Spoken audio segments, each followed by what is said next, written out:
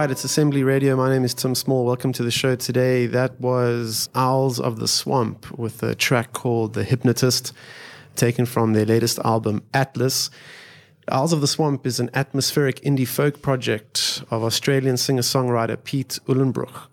He's originally from Australia but now living in Iceland, and his latest album was mixed in Reykjavik by Mio Thoresen, who's done work with Damien Rice and many others. And we have Pete on the line today. So, Pete, can you hear me? Yeah, mate. How are you doing? Yeah, good. How are you? I'm excellent. How's the weather today in Iceland? Freezing. I think it's about 10 degrees and raining a lot. Awesome, man. So you're a singer-songwriter originally from Australia, but you relocated to Iceland. Tell us a little bit about that journey. Oh, it's a really long story. The first time I came here was about 10 years ago. I'd always wanted to come because of the music mainly, and had 10 days. I fell in love with it, and then I had to leave. And I don't know, something kind of stuck with me that I had to come back. And I moved back to Australia for a few years, and then it was in 2011 I decided to come back over and relocated in Europe. But for the last few months I came here, and it feels like a second home. All right, so before you started your project Owls of the Swamp, were you playing in any other bands? Yeah, I was playing in bands mainly. Like Owls of the Swamp is an acoustic solo project, but before that I was playing for almost 10 years, like electric guitar in a harder rock band, similar to, at the drive-in or something of more that level of intensity. So it was a pretty big shift to go from electric to acoustic at that point. And what's it been like making the move from the band scene to the solo scene? Yeah, it was a big shift actually, because I'd never actually written my songs before then. I was just playing like electric guitar for other people's tracks. So it was a big shift to kind of start writing my own songs, and it took a big, like a leap of faith. It's a really vulnerable thing to start giving voice to your voice. It took me a few years to find it, but it's great now. And you have 3 records out with Owls of the Swamp. Atlas is your most recent one, but what was it like recording the first one? Actually, it was fun.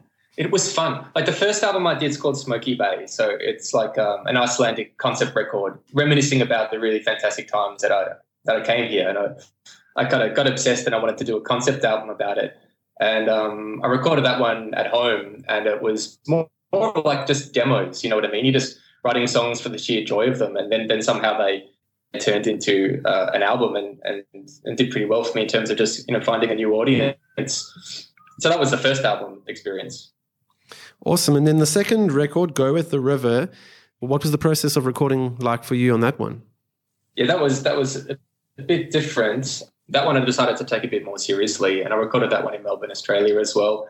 And I was lucky enough to have access to a really beautiful beach house, 30 meters from the beach, 2 stories, and I could fill it up with all my instruments. So it was like living in a home studio and being able to turn up the guitar as loud as you want and having access to all these, real organic instruments. So that one was a lot of fun, actually, but quite different from just doing home demos in, essentially a bedroom to modifying a house to get a particular sound.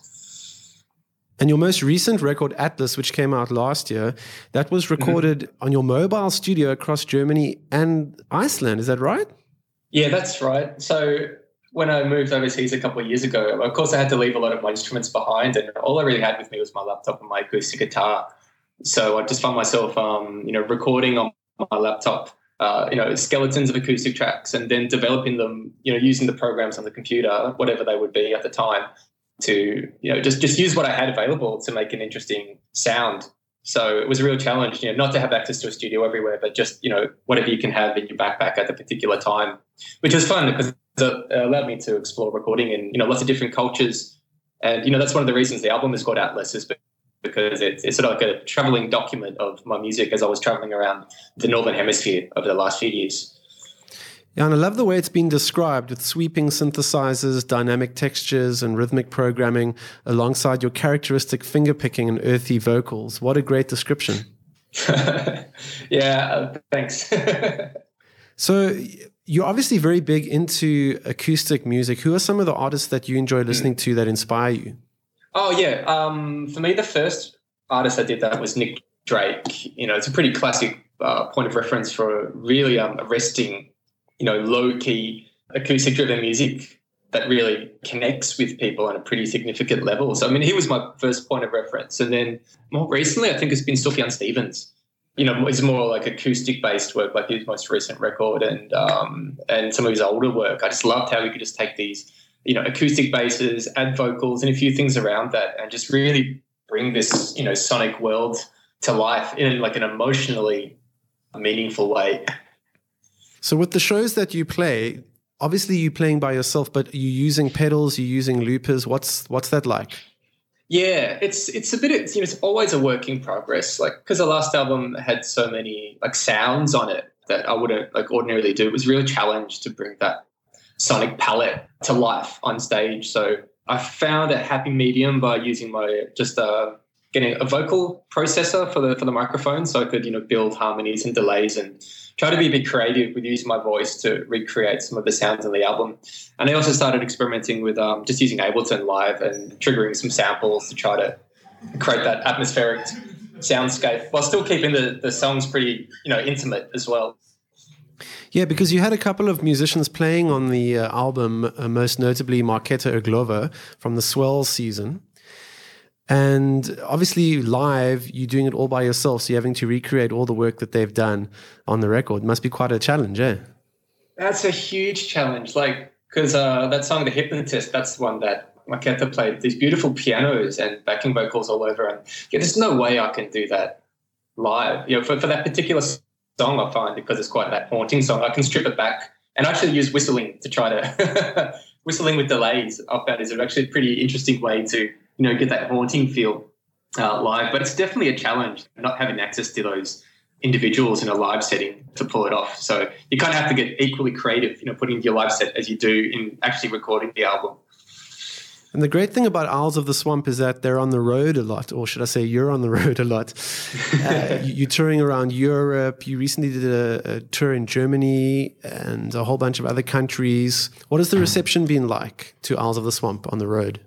It's been pretty nice, actually. Like, I'm at a point where I'm not playing big shows. I'm still playing pretty intimate venues across, lots of little different cities. But what I love about that is that you can get really close with the audience. So if you have anywhere between, 15 to 100 people, it's a perfect space for me just, using a pretty stripped back set to create a really attentive environment. So it's been really nice to develop a fan base, but doing it on a pretty local scale. And I found actually the best response has been in some of the eastern countries like Poland and Czech Republic, where I don't know why, but there's just something that just really clicks with the audiences over there. So I love going back to those places as well. Yeah, Europe is an amazing market because there's so many different countries and they're all so close together that you can spend weeks on the road there and always be in a different country playing to a different crowd. But there's that sound that they enjoy hearing in Europe. And if you can supply that to them, they're going to give you the thumbs up. Yeah, exactly. It's pretty different to like where I grew up. And I spent most of my life in Australia and touring there is a really different story. I mean, you'll spend 8 hours in a car just to go to the next town for a concert because there aren't many people in the country. Relative to European countries, you can't play as much. So Europe's perfect. You can play Germany, you can play Poland, you can play Czech, and by the time you're done, you can kind of start that route all over again. So have you found that being based in Iceland and touring in Europe, it's also created more of a hype for Owls of the Swamp back home in Australia? Oh, that's a really interesting question. Actually, I have no idea what my profile is doing in Australia. I don't go back very often to play concerts, mainly because it's so far away. But I think that my sound is more is closer to the audiences, in the Northern Hemisphere. But it has picked up some interest. I think people are curious always what happens to an Australian songwriter when they relocate to a pretty different kind of culture and continue doing their music. But without being there a lot, it's kind of hard to gauge. But that was an incredibly smart move on your part because if you know that you have a particular sound and it's going to resonate very well in a different part of the world, what a brilliant idea to actually move there and use that as your base to grow your career. Yeah, no, I agree. It's a pretty nice feeling. And to me, it does feel like the right move. I can it's very easy for me to connect to the audiences that I fit with. And I'm living in a part of the world that really nourishes my personal sense of creativity and what inspires music. for me. There's something about traveling and being in new places that it really stimulates my subconscious and stimulates my songwriting process. I haven't been to Iceland before, but I believe, over the years, it's really been, its profile's been raised as a country in terms of the creative arts. There've been a lot of big artists coming out of there, and it represents this very creative energy. Yeah, exactly. It's really vibrant here. And to be honest, I don't know what it is. Because I live in Reykjavik now, and the population here, it's pretty small. It's 150, maybe 170,000 people. And you can go to any cafe, any bar, you bump into anyone, and you're likely to bump into a pretty fantastic musician. So it's kind of the ratio of musicians to people, and not just musicians, just creativity in general, is really high. And I don't know if it's got to do with the weather or the history, but something really powerful, I think, is kind of percolating creativity here, and it's really nice to be surrounded by that. And I take it that the locals in Reykjavik have been very warm and receptive to your music as a foreigner as well from another country.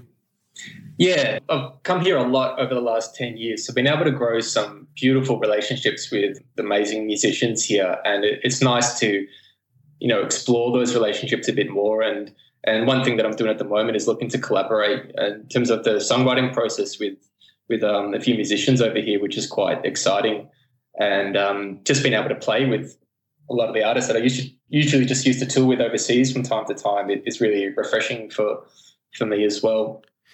All right, so Mio Thorisson, the guy that mixed your latest record, Atlas, where exactly is he based? He's based in Iceland. Okay, so what was it like working with him on your latest record?